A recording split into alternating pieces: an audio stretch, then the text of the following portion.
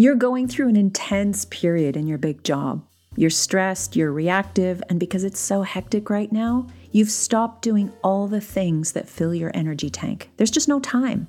You've just got to get through to the holidays. You know in your heart of hearts that this can't go on, but it's actually really inconvenient to know that right now. There's been intense times before, and you've managed to push through somehow. So even if your body is sending up red flags, you're questioning how red flaggy they actually are.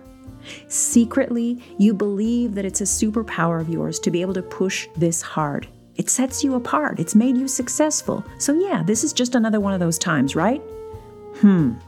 Then something unexpected happens, and you realize you've actually got to stop this time. These are the leadership conversations I wish I would have had when I was forced to stop. My brick wall moment was severe burnout, and yours might be something else. Redundancy, divorce, a new boss you can't stand, or maybe you got sick or had an accident. And here you are laid up thinking, now what? If you're a person hardwired to achieve, a forced slowdown can feel like a death. What's going through your mind? What are you feeling? Is there anything hopeful at all to cling to? Before we dive in, welcome to Enough, the podcast. I'm your host, Dr. Mandy Leto, ex-investment banker turned executive coach. This is a show for anyone whose life looks shiny and successful on the outside, but inside, you're hanging by a thread and almost no one would know. This episode is especially close to my heart because so much of it resonates with my own burnout after leaving my finance career. And in spite of being well loved by my family, it was one of the loneliest, most difficult times in my life as I struggled to figure out who I was without my impressive job title. One of this year's most downloaded episodes is number 53 with ex-litigator and firefighter Shannon Sedlacek. Many of you resonated with Shannon's story of how her law career had taken over her life and how she knew the machine was turning her into a person that she didn't like. Deep down, she knew she needed to do something else, but there's this weird denial period, right? This reckoning with the self. Maybe it's not that bad. There's all this sunk cost. It's going to pass. It always passes. If you didn't listen to episode 53 yet, don't worry. This one will still make sense, but do go back and queue it up after this one. It is pure gold. I brought Shannon back by popular demand to take us deeper into a specific part of her story. So, for those of you who haven't listened to the previous episode, Shannon was painting her house on a really, really high ladder, and she fell off, and she was severely injured. She was in recovery, but as her body and her back healed, her identity was falling apart. There are some really raw revelations in this episode, but I don't leave you dangling. There's always something practical that you can try if you're in the uncertainty of the what's next. Ready? Let's dive in.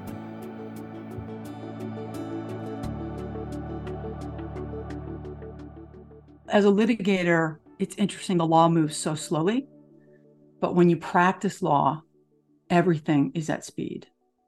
So you're working obnoxious hours, them off. There's very little sleep. I once had a fantasy that I would have some sort of a Murphy bed in my office so that I could literally sleep, shower at the gym, and be back in my office, and I wouldn't have to commute. I'm forgetting about the fact that I had a dog and kind of a life, but those ridiculous thoughts came up. And I do recall very clearly, quite early on when I practiced law, that this is not sustainable. I cannot continue to do this. And yet I had this overwhelming sense, but I have spent all this time, all this blood, all this sweat, and all these tears to get here. And any sort of wiggling out of that tunnel, that intensity tunnel, felt like quitting. It felt like I would lose if I stepped aside.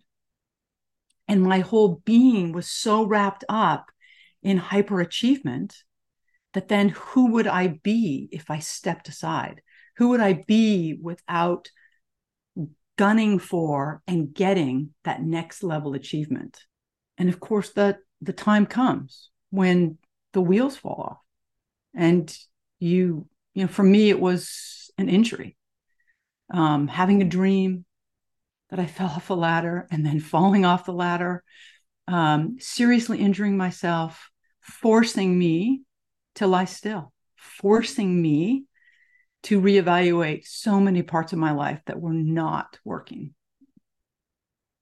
And really the hardest recognition, I think, that I came to during that time was that my burning desire to achieve was really wrapped up in getting my mom to love me, to notice me, to see me.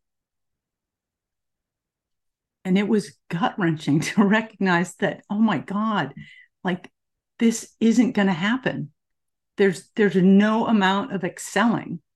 There's no amount of next stepping that is going to give me the love that I yearn for.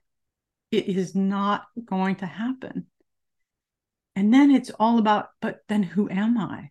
My whole life and my whole identity was wrapped up in being this shiny lawyer on the outside with this fabulous looking life. And I was so miserable on the inside for so many reasons. When I finally ended up getting injured and stepping away, I couldn't work for 2 years. I chose not to work for 2 years. But the overwhelming feeling that I had was that I had quit, that I had lost. Like it was some sort of an athletic event that I had walked off the field from, that I had chosen in some way to leave, that was so unacceptable in my hyperachievement mind to actually pull the plug and say, I'm done with this. I can't actually do this to myself anymore. And this is not the place where I'm going to bring the parts of me that are going to do good in the world. I have to find something else, having no idea what that would be or what it was. But I had this overwhelming sense of being a loser. Just like I failed was the overwhelming sense that I had during those 2 years. And I remember at one point, I've always been an entrepreneur. And I tried to start a training business. This is back, this is really going to date me. This is back when you did VHS tapes as training tapes. And, you had to hire a videographer. There's going to be a lot of people who listen to this and go, wait, what? And you had to formally actually tape these trainings and stuff. And I started this business having no idea what I was going to do.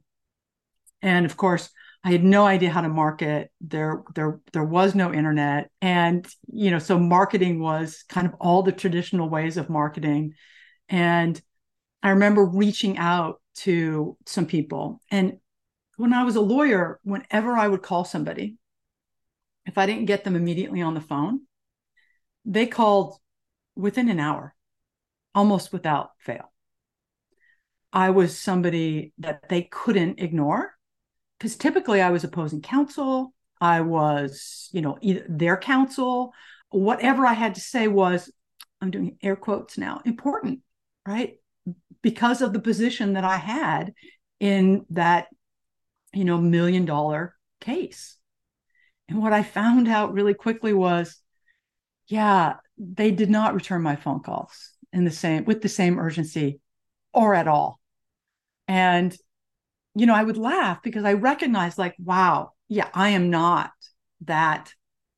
I'm not in a position anymore that people respond to in that way, that I have to earn people's trust now. I have to start over from the very beginning. And if I'm going to do business, if I'm going to own my own business, I have to operate in a completely different way than the way I was operating as an attorney, which was, through qualities and traits that I did not want to continue. I was a jerk, basically, super effective, as a lawyer and very ineffective in the world and in relationships. This past weekend, I went to hear the monk and author Gelong Tubten speak on his new book, The Handbook for Hard Times. He says that we humans spend a lot of time between the polarities of hope and fear. And by hope in this context, he's referring to the expectation that something or someone will come along and make us feel better and rescue us from our discomfort. So hope that the world will give us happiness, and the fear that it may not. He reminds us that our ancient hunter-gatherer instinct means we're genetically programmed to actually worry about scarcity most of the time. So I asked Tubten a question about why so many people push themselves to strive, and he talked about the habitualization of wanting. We get a thing, and we've created a habit to want the next thing, and the next thing, and the next thing, and the next thing. So there he is, sitting in his burgundy robes, a vision of calm. And he said the biggest addiction can be to our own thinking. That's right, we can become addicted to our own thinking.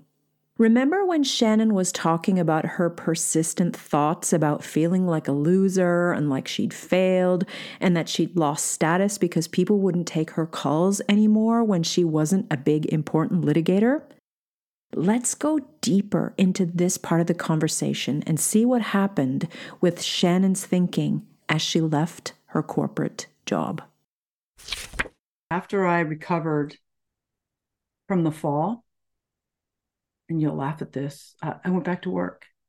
I went back to work with a back brace, of course. I had such severe back pain that I had to practice law. I'm going to laugh. Laying on my office floor because my back hurt so much. So imagine I'm in a full suit, lawyer suit. We didn't really wear pantsuits in those days. So I'm in a skirt and I might have taken my pumps off, but I am laying on the floor because I'm in so much pain. And I probably have closed the door hoping that no one is going to pop their head in because I literally look ridiculous, but I can't practice any other way. So I am still, despite the injury and the forced time recovered, I am still back at work. And it doesn't take me long. It takes me about 3 months to say, okay, I'm out. I'm going to tap out. I'm really going to do this. What happens for the next 2 years was an identity crisis.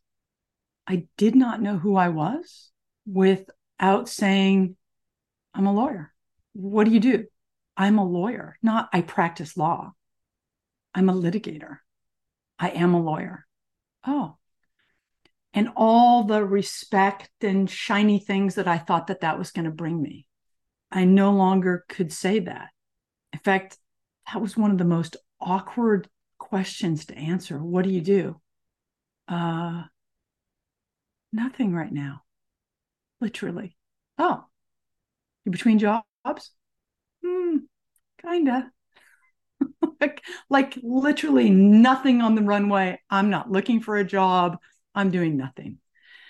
The overwhelming feeling that I had during that time was of gut-wrenching fear that this would never change, that this would never go away, that I literally would never be able to do something where I would really get into a state of flow, where I would love what I was doing so much and at the same time not kill myself doing it. The fear that nobody would hire me, the distrust of myself, because I knew that the drive to do versus be was so ingrained. And the drive to come up with some more shiny pieces, like a little kid showing their mom a little blue ribbon. Look, I earned this ribbon. Do you see me now? Do you love me now? Like, that is never going to happen. And that was this slow kind of unfolding where I just spent months in despair, at definitely the lowest part of my life. There were times when I didn't want to live anymore. And I thought about that. It was gut-wrenching. It was definitely the most lonely, challenging time of my life. And I felt like a complete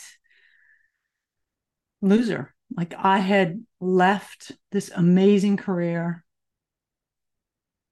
that had so much potential because I couldn't hack it. I couldn't do it in a way that other people seemed to be able to do it. I didn't want to become the partners that I saw, and I didn't know how to practice law and not be that way. I could not see any light in the tunnel.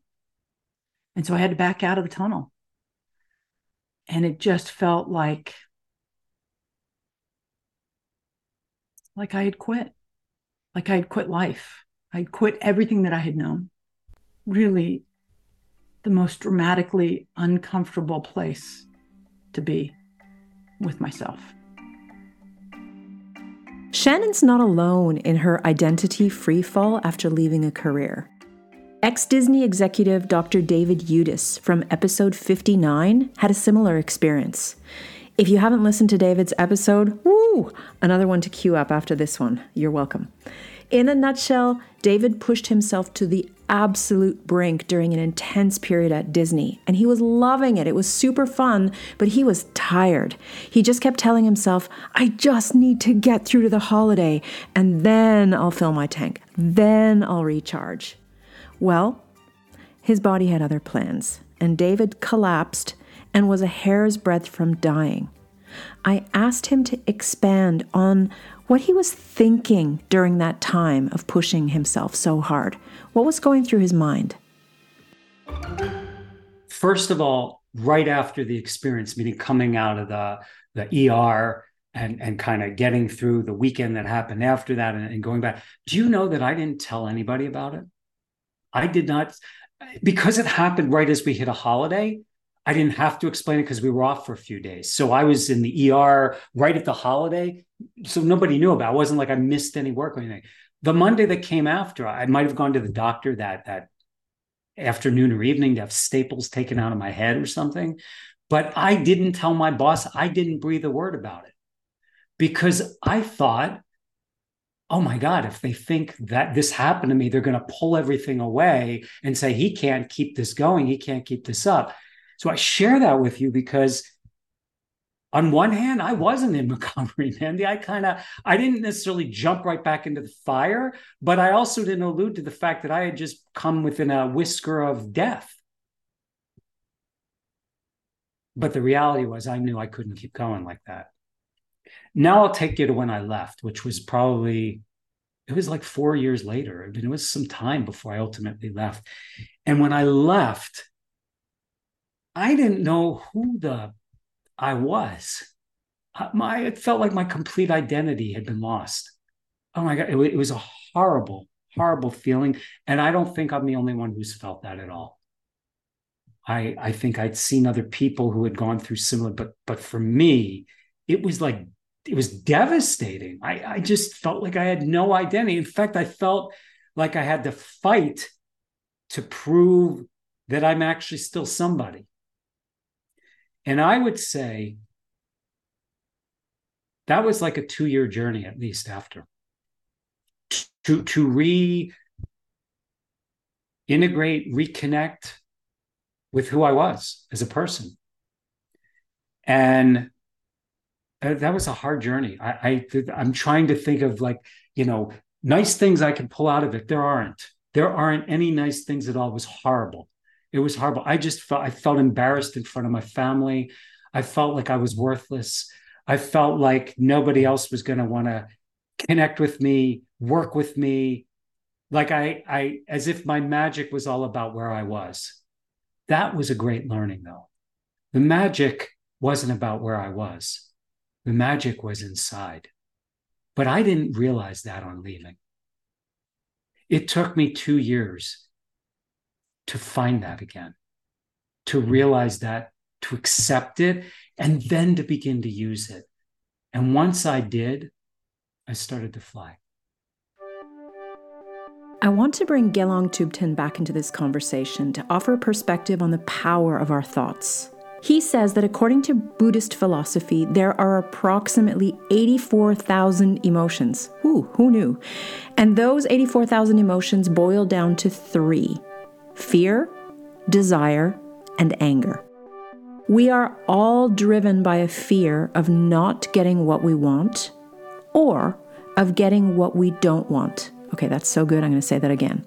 We're all driven by a fear of not getting what we want or of getting what we don't want. And then the Hollywood grade stories form in our heads. I'm afraid no one will hire me again. I'm scared that they'll take my workload away if I tell my boss that I nearly died of stress during the holidays. Or deep down, I'm scared I'm a loser. I can't hack it. I melted down, so I'm weak. How come my colleagues can keep going? What is it about me? And because so many of us are habitualized doers, and maybe have even used those feelings and stories as fuel to achieve in the past, what happens when you can't? When you're burnt out, for instance, laid up in bed, recovering and unable to cover up the emptiness and the uncertainty of the present moment. Well, then you're stuck with yourself, stewing in your own juices. I found that so hard to be with myself when I was recovering from burnout. I desperately sought out all the experts who would pony up a solution to get me back to the old me, successful me, the winning me, stat. I remember I had this one-on-one session with this well-known author of a burnout book, and at the end of our session, she looked me straight in the eye and said, "Mandy, what if this is the best you're ever going to feel? Give up hope. Surrender." Ooh. That got my overachiever hackles up. No effing way. I would not give up on my story that I had to be a permanent doer, a hyper-efficient person, that one day I was going to make it and feel successful enough. There was no way this could be it. All the sunk cost, so many similar things to what Shannon was talking about. Like, I didn't work this hard to only come this far. No way. What I didn't understand was that resistance to what is. The fact that I was burnt out and scared meant I was living between those polarities that Tubten mentions. Hope that the world or an expert would give me a solution, and the fear that no one was coming, and the fear that this was as good as it was ever going to get. I didn't see that I was caught in the habit of grasping, where nothing, including me, was ever good enough. Let's get back into the conversation where Shannon shares some thoughts on what brought her relief as she started to recreate herself after leaving her big lawyer job. I always thought of myself as a lone wolf, and maybe because I was, the only female. But what really helped me in this utter place of the shitstorm was joining, was the ability, and I'm not even sure how I managed it, honestly, but it was reaching out and joining. And it was a small community that I'm no longer even associated with. It was through a church that I had been attending, and it was someplace that I could go and belong that was consistent. So every Sunday, I knew I had a place where I could meet some people. It would be fun. It would be stimulating. I would hear an interesting sermon or talk. And it was a grounding. Otherwise, my days and my weeks would go on forever. I ended up making friends there and then having those anchors. Because really, most of all the people that I knew were in my lawyer world. And they were still spinning at 1,000 miles an hour, and frankly, quite pissed that I stepped out of the tunnel. But it was the ability to reach out and join. And I think for me, that still can be a challenge. It's still an edge for me. And it's still something that is really soothing and fills me full of love, is being able to join. I don't want to. Absolutely. I mean, like, there's a push inside of me that's like, I got this. No, I'm good. I can hunker down, deal with it. And the truth is, I couldn't. Maybe I could have, but it was kind of a shit show. So I don't think I could. And joining really pushed me in a direction towards healing. I'm currently doing Jessica McGuire's vagus nerve program, and I wanted to share something on the back of Shannon's first tip around joining. That intense sympathetic arousal that we get during a stressful period in our bodies is meant to be temporary. We're not meant to stay stuck in survival mode for extended periods. It really takes a toll on our bodies, on our sleep, on our digestion, on loads of things. So when that happens, like it did for Shannon and for me and also for David Udis and so many of my guests, it dysregulates the nervous system, which can cause all kinds of problems in the body and also in mental health.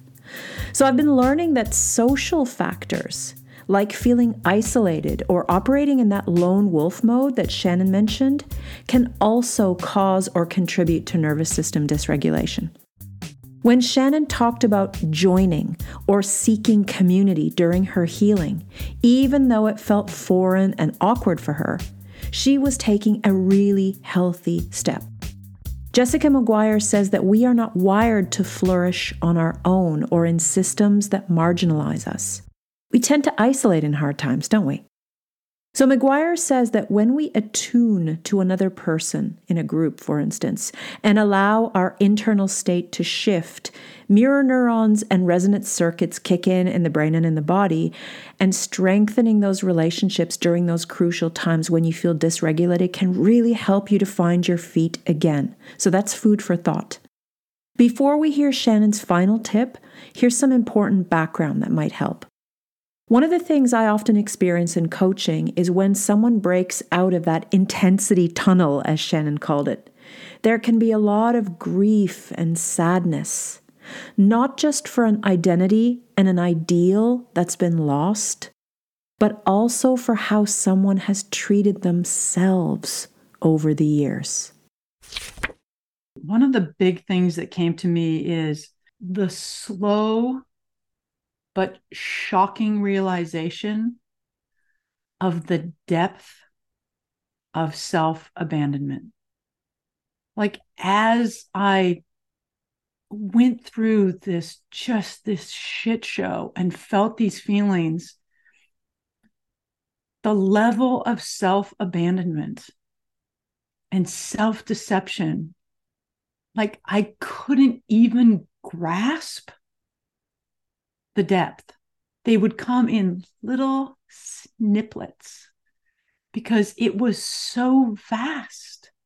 It was so vast and literally left me spinning with, who am I? Like, who am I that could deceive myself so dramatically? Who am I that prides themselves is being full of integrity and being honest? So for your entire life, you've deceived yourself and hence deceived everyone else because you couldn't be honest about something you weren't even aware of. The depth of my own self-abandonment was jaw-dropping, shocking. Honestly, it still is to me.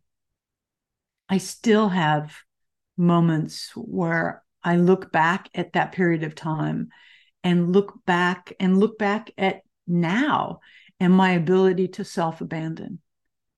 We can operate in the world trying to earn somebody else's love. I mean, for me, it was so much about earning my mom's love, trying to get her to see me, trying to get her to recognize me, trying to get her to validate me, that I would do anything, completely abandon who I was. I didn't come out as queer because it would be so upsetting to my mother. Oh my God, are you kidding me? It's like even verbalizing that is so painful. I was recruited so intensely into making sure that she was okay, that I completely didn't even recognize that I had my own needs, that I was a separate person from my mother. It was not my job to take care of her or to constantly meet her needs in the world. And we can do that with everybody. We can do that with a boss, where we can run ourselves into the ground so that we could prove to that boss that we're worthy. We can do that with partners. It's the ability to step back and say, well, hang on a second. What do I actually want here? Like, what do I want? And really getting in touch with that. That sometimes is a really hard question for me to answer. My life as a lawyer, my life as a firefighter was all about meeting others' needs in a time of intensity. And I love that. And still, as a coach, it's similar in that, you're paying really close attention to someone else's needs. So that's a muscle that is been worked out a lot. It's a highly prized muscle. But the ability to actually go inside and say, hey, what do I want? How can I work out asking for what I want? You've got to know what you want before you can ever ask for what you want. To me, it was like a non-step to self-abandonment. I didn't know anything else. I grew up in the soup of self-abandonment. So I love book recommendations, and I can guarantee that in pretty much every episode, I'm going to geek out on some facts and book recommendations, and this is no different. So one resource I'm reading right now is Dr. Nicole LePera's self-discovery workbook, How to Meet Yourself. It's a really good resource for getting stuck into some of what Shannon is unpacking here. You grab your tea, you grab a pen, and you get to work. Meeting ourselves, especially as an identity and way of life is shifting, requires awareness and a lot of self-compassion. Self-compassion. Yeah, did anybody else find that tricky at the beginning? Or maybe you're just exploring it for the first time. So here's a funny clip of what Shannon says about self-compassion when she was just starting to explore it. It was like, oh, are you kidding me? Oh my God. What? Like, what even is that? Get over it. No.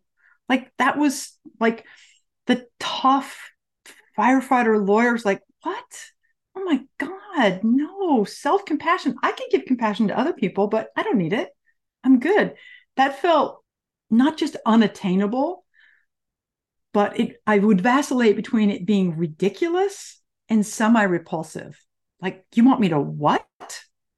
Ugh, God, no. That's self-indulgent. My God. Like, no, who wants to be self-indulgent?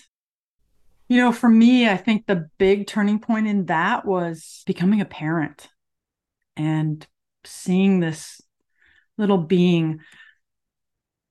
But I also think that firefighting, being such a caring profession, really allowed me to see how with a complete stranger, I could be so present and so loving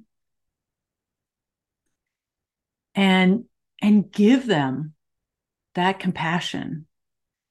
And really, I think it was during that work that I began to see how I could take care of patients that we saw. I could take care of the guys on my crew, and I could also take care of myself. And I would allow myself a little peeling away of self-compassion, and until that kind of grew to maybe a little slice. The word still has a little trigger for me and is still like, there's a part of me definitely that thinks that's wimpy. I think I've grown, certainly, that it's not repulsive to me, the concept. But yeah, I think it's I think it was the practice of being present and compassionate with others in times that were really stressful that allowed me to see that I could actually do that for myself. Can you start cultivating some self-compassion? And if that's tough, perhaps doing it little by little, the way that Shannon did, seeing compassion for others, seeing opportunities for compassion in your work or in your family, in your community, and then starting to realize that you can give yourself some of that compassion too, like Shannon did. Gelong Tubten says that hard times can make us more kind. I went from being so angry with my burnt out body for letting me down during a busy period to taking time every day to practice gratitude for all that my body does for me every day. Thank you, body. Thank you. Let's close out today's episode with a brick of wisdom from Shannon, in case you're feeling like you're in a cocoon phase, where you kind of feel like the soup not having emerged yet into a butterfly. Allowing myself to go through that period. And we all know people who are continuing in that same job that I left. They are continuing to white knuckle. They're miserable, right? It absolutely gets better. And in fact, there's a part of me that thinks that that was a necessary step in my evolution to be who I am now. And so that I can recognize that very phase, either when I'm dipping back into it or when people around me want to dip back into it. And it's so hard to know that when you're in the soup, but just feeling into that, there are people out there that have gone through this. You are not the only other person that has done this. It's hard as hell. And it doesn't feel like it now, but it will absolutely get better. Much, much better. Thank you. Thank you. Good thing I had therapy yesterday.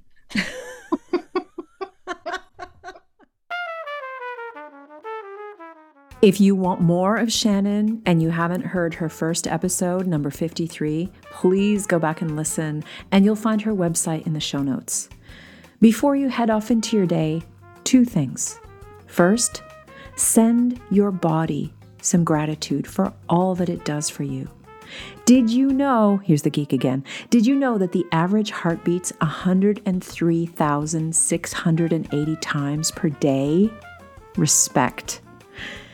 And second, after sending your body some love, who do you know who needs to hear this episode? Thank you so much in advance for sharing. And before you head back into your day, hit the follow button for Enough, the podcast, so you never miss an episode. I'm in the process of creating a new season for you right now, so episode drops are a little bit wonky at the moment, so thanks for your grace as me and my elves work behind the scenes making more magic for you. As ever, thank you so much for listening. I'm still gobsmacked by that 103,680 beats a day. Wow. Respect, dear heart.